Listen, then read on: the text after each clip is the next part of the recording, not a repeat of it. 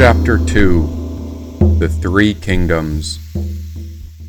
When we rose, the first ray of the sun had come over the horizon. I woke up with a smile on my face when I turned over, opened my eyes, and there I saw him.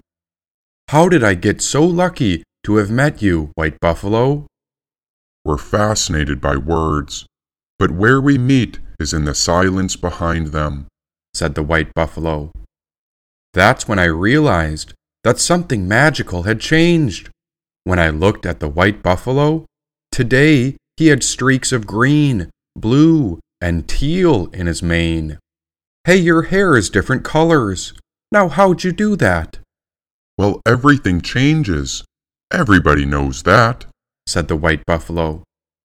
He was an exquisite animal, totally unique, and so we rose up for the day when we bowed to the earth before I took a seat. I started making my smoke signals, like I always do. I like to write some fables in the morning, just to see what the dreams and mind stream has put my soul through. And so I clashed my flint together and started working on signals of the smoke. There I took a picture on my phone to upload on the Instantgram, where this message held a unique code. Maybe today was the day where my messages would go viral. Maybe today they'd ripple out and reach all the fine fellows. And so I decided I'd transmit a few messages out to the world. But then the White Buffalo poked me with a stick and spoke. No need for it. You can put the smoke signals out, said the White Buffalo. Oh, I'm sorry, but this is my ritual. A ritual? Well, what's it for? I'm sending messages to the world, and these are a collection of fables and allegories. I send smoke signals because I'm trying to reach whoever might be listening, so that they can tune into my stories. The White Buffalo looked shocked. Well, if you keep sending smoke, then someone might find us, he said. Yeah, and if they do, maybe these stories will make me famous. The White Buffalo walked away. Then he paced back and forth. I stopped putting sticks on the fire, just in case the smoke signals didn't need any more. The mind is a receiver. It doesn't produce thoughts. We're tuning into the universe, not putting things out. Now we can transform what comes in, and we can transmit messages back out with our mouth. We can use drums, songs, and mantras, but there's no need to send signals and look for results. So let me ask you, do you know who you are? Asked the White Buffalo. I shrugged. Maybe not. In you there is a seer. So what are you doing trying to attract people out here? It's like putting your footprints in the snow. They'll last for a little bit, but eventually they're going to fade before it melts. And you've got to be careful with your tracks. No need to attract anyone else.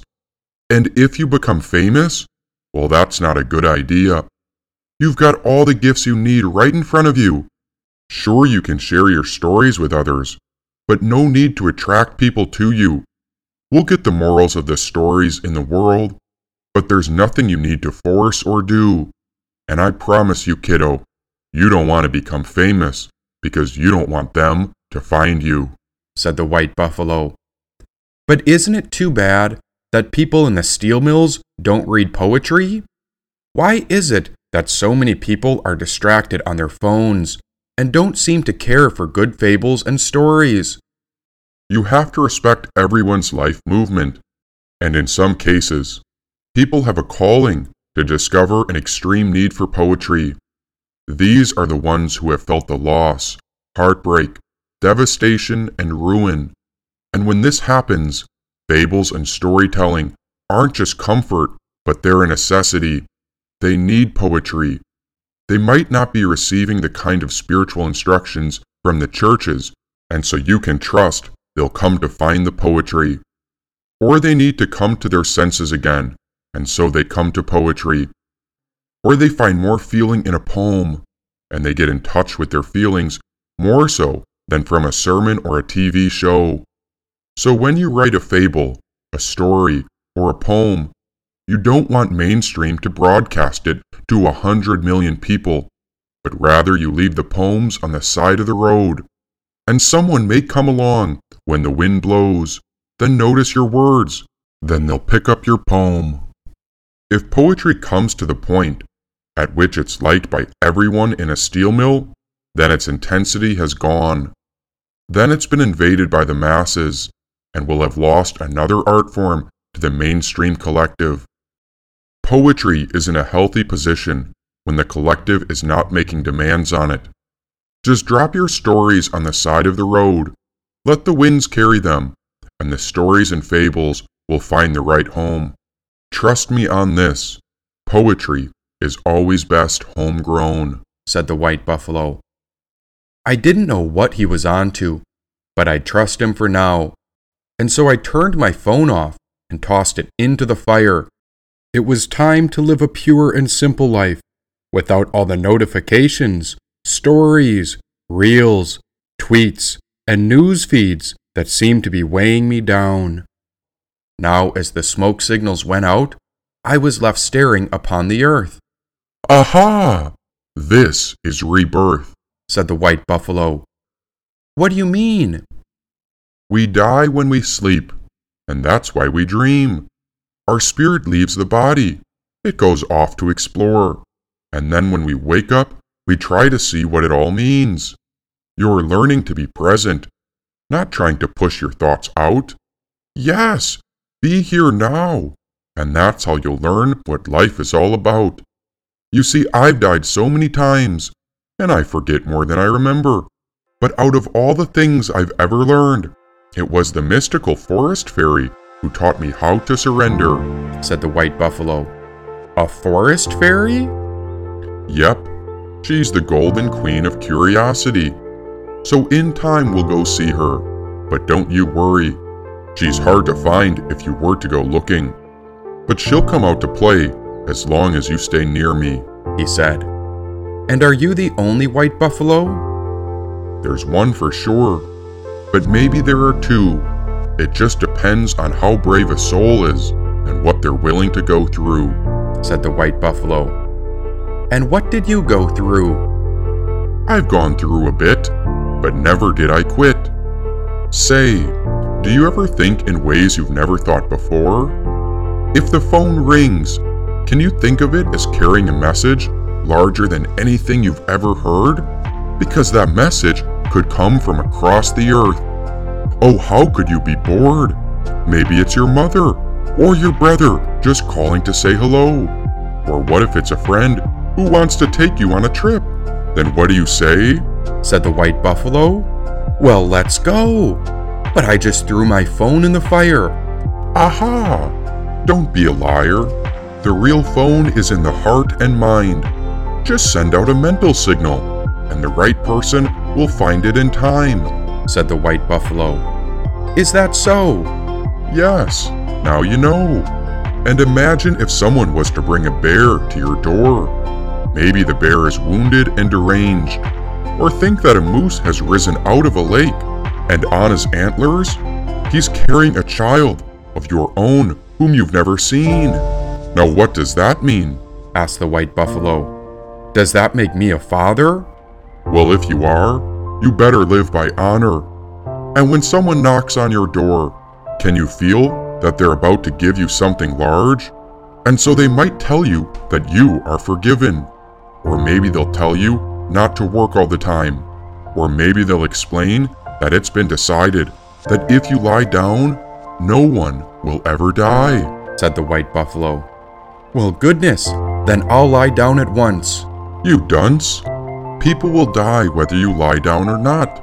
We must understand, we're not in control of everything. We're really only in control of our actions and the attitude we bring. So then who is it that can tame the mind and lead the way so it knows what to think? Said the white buffalo. Well, come on now. What in the world did you go through? There's a boy inside of us, about 3 years old, who hasn't learned a thing for 30,000 years. And sometimes it's a girl. This child had to make up its mind how to save you from death. And he says things like, stay home, avoid elevators, eat elk only. Say, you live with this kid, but you don't know it. He's quite uninformed, but he does want to save your life. And he has. Because of this boy, we've survived a lot. He's got 6 big ideas, 5 don't work, and right now, he's repeating them to you, said the white buffalo. So come on, tell me already, what in the world did you go through? You want the truth? Said the white buffalo. Of course. Then I'll tell you about my youth. There once was a dragon, a big, huge, powerful, grandiose force, and he's got a twin called the feeling of utter worthlessness, and I've always been confused about that. My father was a farmer, and a good farmer at that, so there was a certain amount of dignity in our family, and I was my mother's favorite. Therefore, I had some grandiosity from that. That was the first dragon, and some of that grandiosity came from my father, and some from my mother. Then when I was about 10, we went to a clothing store so they could get me a suit or something like that. And when I saw myself in the mirror, I would fall 15,000 feet. I'd think, now who is that miserable looking kid? You see, that's how I felt inside. I felt utterly worthless from looking in the mirror, and so I avoided looking in mirrors for a long time. And whenever I get into an argument, I might feel grandiose. And every so often, I'd look down and see myself as I appeared to be. Then I'd sink and sink and sink into that worthlessness. And whoever I got into an argument with, well, they were disappointed because they wanted to be in an argument with a real human being, but I'd disappear into hopelessness. So that kid I told you about, he ended up feeling abandoned and deserted, and he hardly belonged in the family. But this work on grandiosity helped me understand the positive side. So on one side, we can feel very grand, and one side, we can feel quite low. I started to find a unique balance of how it really goes. When I puff up my chest, thinking I'm just great and grand, then if my ego came out, I'd have to remember the hopeless little man. He'd been through a lot. And if I thought of myself as too grandiose, well, the dragon would come out and all hell would break loose. Now when I'd feel hopeless and I'd get really down, I'd liken to my grand nature and remember how there was quite a lot of good things about my nature that could be found. I'd pull the little guy up and I'd get him back to level. Life is a great balance, and that's what makes it oh so special, said the white buffalo. So how do you balance this? I persist, said the white buffalo. You're spectacular, and I think everyone should hear this. Maybe, maybe not. But it's also okay if it's something they miss. Grandiosity is great, but we can't get carried away. What if someone thought that I was so great they wanted to put me on a TV show and give me awards because of what I had to say? I'd tell them, well, that's not me. It's God's grace and the grandiosity from above. I'm just the messenger who is here to share the magnificence of love. Now what if someone brought me on the same TV show and they wanted to tear me to pieces? Well, I know I'm not worthless, and so I tell them that all my work is God's grandiosity, but I work so hard as if it isn't, said the white buffalo. And why do you persist and work so hard? What's your motivation in the matter? If it's all God's grace and grandiosity, then why even bother? Because everything comes back. Even the world spins all around. So suppose you have to lose something you love and cherish. Well, before long, chances are that in the next life, you'll call it found. Don't hold on to anything. Oh, I hope you don't get famous. Just let it go, and it all comes to you. I promise, you don't want to miss this, said the white buffalo. Then he pointed to the horizon. Don't you see? That's you, he said. Now who? Your new identity is coming into view. 3, 2, 1. He paused. Well, I didn't understand, but at least I was present in the moment. And then a moment later, it clicked. Holy shit! I could see how the sun circled the earth, and how this is a journey that goes throughout all time. The way we live each day is the story that we're writing throughout our lives. I could see all of life like a story, and we were living a certain allegory. Some people were motivated by money, family, notoriety, or glory. So whatever your story is, make it a good one, because that's when I realized something about myself. It took getting off of my phone to see who I actually was. I'm a storyteller. That's my identity. It doesn't matter if anyone gets my smoke signals or not, or whether they listen, because I'm going to keep writing stories. Exactly. Now you found your place. Can't you see? You're a ghost driving a meat-coated skeleton made from stardust, riding upon a rock, hurling through space. Life isn't a curse. It's all a blessing. Live with courage. Fear nothing, said the white buffalo. This moment was so pure, and when I was stuck on my phone, I was lost in a chaotic void.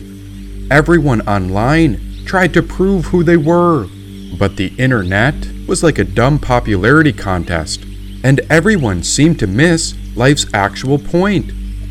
The purpose of life is to live and to give, not to show off and try to get famous.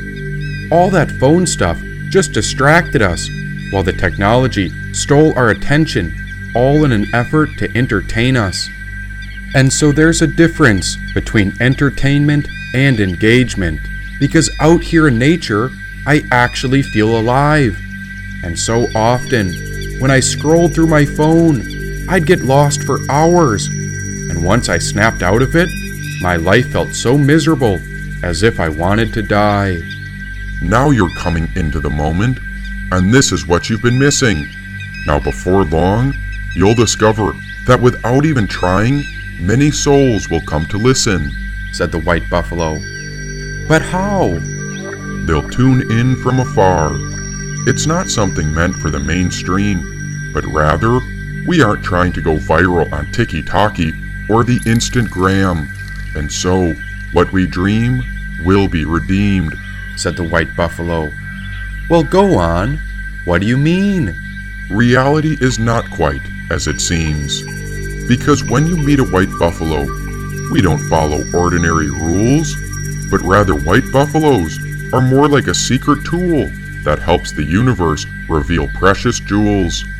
That's why you can't get famous, because if you found gold and told everyone where you found it, then a giant crowd would come take over the land and you'd get overwhelmed. What good is this secret forest if you bring everyone in? Not so secret anymore. And that's why you've got to let them come to you. When you have the courage to follow your heart, you'll go upon the journey and it'll all happen for you. The right audience will come at the perfect time. Trust that the deep souls will find us. So no more smoke signals from now on, because the more you write without trying to get noticed, the more you'll be blessed, said the white buffalo. I hear you, but I'm not sure if I understand. Well, that's obvious. You're just a silly human man, said the white buffalo. But if I care so much about the stories, I'd like to give each story life. Oh, you are. Just be patient and we'll see how it unfolds in time. There's magic in this world, whether you believe it or not, so don't get caught in the trends of the modern world, for all those who are trying to get famous and gain popularity are secretly trapped, caught, and confined. Since you found me, then you're onto something quite unique. Why, because you seem to be such a gentle soul, I suppose I could give you a sneak peek, said the white buffalo. His smile was enormous, and he was a goofy kind of guy. But on the other hand, there was a good chance that both of us had lost our minds. By this point in my storytelling path, there was nothing to lose. I'd already lost it all, and so what else was there to do? The great white buffalo curled his hands in 2 circles, then he brought them over his eyes.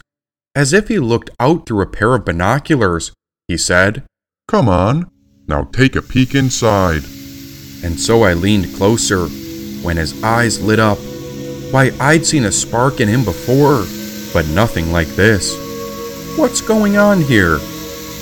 For those who do not understand, then they couldn't conceive how this world is all connected. Once you look through the magic glasses, you'll get a glimpse of how the eternal reality is perfected, said the white buffalo. Now imagine a young man and a buffalo gazing into each other's eyes through a pair of buffalo hand binoculars. Well, I'd gotten so close to him, I feared he was trying to kiss me, but as soon as the day's light was concealed, I was transported to a certain degree, as if I went in and out, up and down, large and small. I was lost and found, macro and micro, mini and mega, loud and silent, a solution in a dilemma. What I saw in this sight was an extravagant delight. At first I thought it was a tapestry or a painting, but then I realized it was the most detailed image of the human cell. Oh wow! We are a work of art. And so we began to go in deeper and deeper into this sight. There I saw 3 great kingdoms before me, one black, one white, one red, and they were all beaming with light. We will proceed graceful, not warlike, quietly, guided by the higher graces of the imagination. We are not trying to attract anyone else upon this journey, but if they are called to join us, they too will find a way in. Anything and anyone who enters your path is there for a reason, so we must maintain a sense of equipoise and equilibrium. Never too happy, never too sad. Do you remember the dragons? We are not worthless, nor are we grandiose. We stay right in the middle of genius and mad, said the white buffalo. But what am I looking into? Alchemy is not merely an art or science to teach metallic transmutation, so much as true and solid science teaches how to know the center of all things, which in the divine language is called the spirit of life. The perfection of this essence is the absolute, the beauty of beauty, the love of all love, and the high most high can be perceived and realized only if consciousness is radically altered and transmuted from the ordinary, which is the transformation of lead, the everyday perception, into the subtle or gold-like level of perception. The realization of eternal perfection of everything, everywhere, constitutes universal redemption. Alchemy is a rainbow, bridging the chasm between the earthly and heavenly planes, between matter and spirit. Like the rainbow, it may appear in reach, only to recede if one chases it merely in search of a pot of gold. That's why I hope you don't get famous, because you'll always be chasing, never quite fulfilled, always putting on another mask of ego to suit the occasion. The sacred secret and ancient science of alchemy is a divine art and hermetic philosophy which conceals mysterious quests in order to discover the very secrets of nature, life, death, unity, eternity, and infinity. The culmination or final aspect of the spiritual art is the transmutation process. This is the indispensable part of the great work, or magnum opus. What I mean by this is that there's no absolute ending.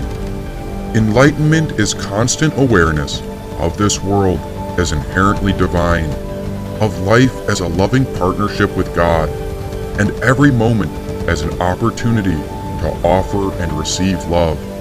The great work is the creation of man or woman by himself or herself, which is to say, the full and entire conquest of their facilities and future.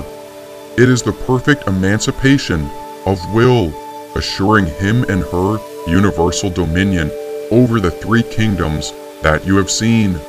In other words, full power over the universal magical agent. This agent, disguised by ancient philosophers under the name Azoth, also known as Amrita, is the universal medicine. Throughout history, true alchemists are disdainful of wealth and worldly honors. They have actively sought the universal medicine and have called it the fountain of youth, the elixir of life, and the key of immortality in both the spiritual and mysterious physical sense. This elixir would not only cure all ills by uprooting the causes of disease, but also rejuvenate and finally transmute the body, mind, and spirit into an incorruptible body of light. Many are called, and few are chosen. It is only fair to say that very few among the few have succeeded in reaching the ultimate goal. These beings are among the brotherhood and sisterhood of light, said the white buffalo. As I looked through the buffalo's hand binoculars, I saw the three kingdoms. They were the kingdom of the body, the kingdom of the mind, and the kingdom of the spirit. Before obtaining the elixir, the alchemist has to first triumph over all obstacles and difficulties of an extremely intricate process. Though full of promises, these kingdoms are extravagant labyrinths that deter the unworthy. That is why the secrecy was necessary to ensure that the knowledge of devastating and powerful forces should not fall into the wrong hands. This path constitutes challenges to the heroic nature of one who seeks to understand. Each kingdom is a labyrinth that defies linear logic. The assault on the logical sense is made by the Minotaur, who will promptly rout the would-be hero who cannot withstand the attack. Only through reliance on inspired intuition, the golden thread of Ariadne, will the puzzle fall into place and the light replace the darkness. Once the limitations of the body, mind, and spirit are transcended, they are transcribed in fables, koans, riddles, or stories in order to unbalance the intellect in hopes to trigger satori or enlightenment upon the way. In this way, alchemical art is fraught with wonder and speaks in clever and often beautiful ways of thinking about. This becomes a symbolic language in which not a single detail is ever meaningless and exerts a deep fascination onto the sensitive beholder. For someone to realize the true meaning, they must go beyond the surface and enter into the timeless dimension, one which we all may find deep within ourselves. True alchemists do not do this work for glory, fame, or money. They already have everything within and need nothing. They give their goods to those in need. They sell not their secrets, and if they transmit their knowledge to others, it is only to those worthy of possessing it and making use of it according to God's will. They know nature and its operations and make use of this knowledge to serve the Creator, said the white buffalo. And will you lead me? I will be the guardian, but you are your own guide. It is you who must consider the riddle of alchemy and transformation. Indeed, this is the way to life. And so you must begin by taking a long, hard, unblinking look at yourself. As you are the guide and seeker, you will see that the root cause of all the trouble lies in the inward ignorance of that which matters most, one's true self. You must own the total confusion between ego and the higher self that clouds the body, mind, and spirit and dissipates energy. Imagine how the intuition can sense things within, but the mind must process this inner feeling. When there is confusion, between the intuition spirit and the mind, then conflicts, disease, and symptoms will manifest in the body by design. Often man stumbles through life, spiritually blind to causes, struggling with effects. This is often viewed as a mad king who retreats into his palace while his armies fight as he refuses to let them retreat. And when the desperate ministers try to calm down this mad king, which could be the ultimate ego, and persuade him to see the beauty in the world, he would snarl at them. They would try to remind him of the beauty of his palace, of the wonders of the gardens, of all his friends sorrowing at his absence, but no argument seems to penetrate his madness. This mad king would call them liars and accuse them of wanting to rob him of his possessions. Consider this: if what we own brings us not freedom, but bondage, then what good is it to us? Anyone who would be free must ask oneself, what am I living for? We are called to shake off the fateful condition that society and religions have imposed upon us, where the three kingdoms are within. Any descent within, any look within, is at the same time an ascent, or a look toward the true reality without. The renunciation of oneself is the source of all humility, as well as the basis of any true ascent. The first step is a look within, an exclusive contemplation of our very self. This is the first kingdom. The second step must be an efficacious look without, an active, autonomous, and preserving observation of the outside world, and we could call this the universal mind, or the second kingdom. We shall understand the world when we understand ourselves, for it and we are inseparable halves of one whole. We are children of God, divine seeds, and one day we shall bloom and be what our Father is, said the white buffalo. Then how must we proceed? One must proceed softly, with great ingenuity, he said. Any other advice? Seems like you've got everything down to a science. The great work consists in a manifestation of the fundamental unity of the three kingdoms. In the first kingdom, the kingdom of the body, the work consists of making that which is known or visible into what is occult, or that which is subtle and invisible. Then in the second kingdom, the kingdom of the mind, the work consists of making that which is occult, or the subtle and invisible, into that which is known or visible, said the white buffalo. And the third kingdom, the kingdom of the spirit? We'll discuss it when we get there, said the white buffalo. But how should I even start to make sense of this? Picture the relationship between the highest and the ordinary state of consciousness as if it's compared to a diamond and an ordinary piece of coal. One cannot imagine a greater contrast, and yet both consist of the same chemical substance, carbon, said the white buffalo. So an alchemist creates a diamond from coal, or in another sense, transforms lead into gold. True alchemists do not change lead into gold, they change the world into words, said the white buffalo. Seems like quite the quest. No mud, no lotus.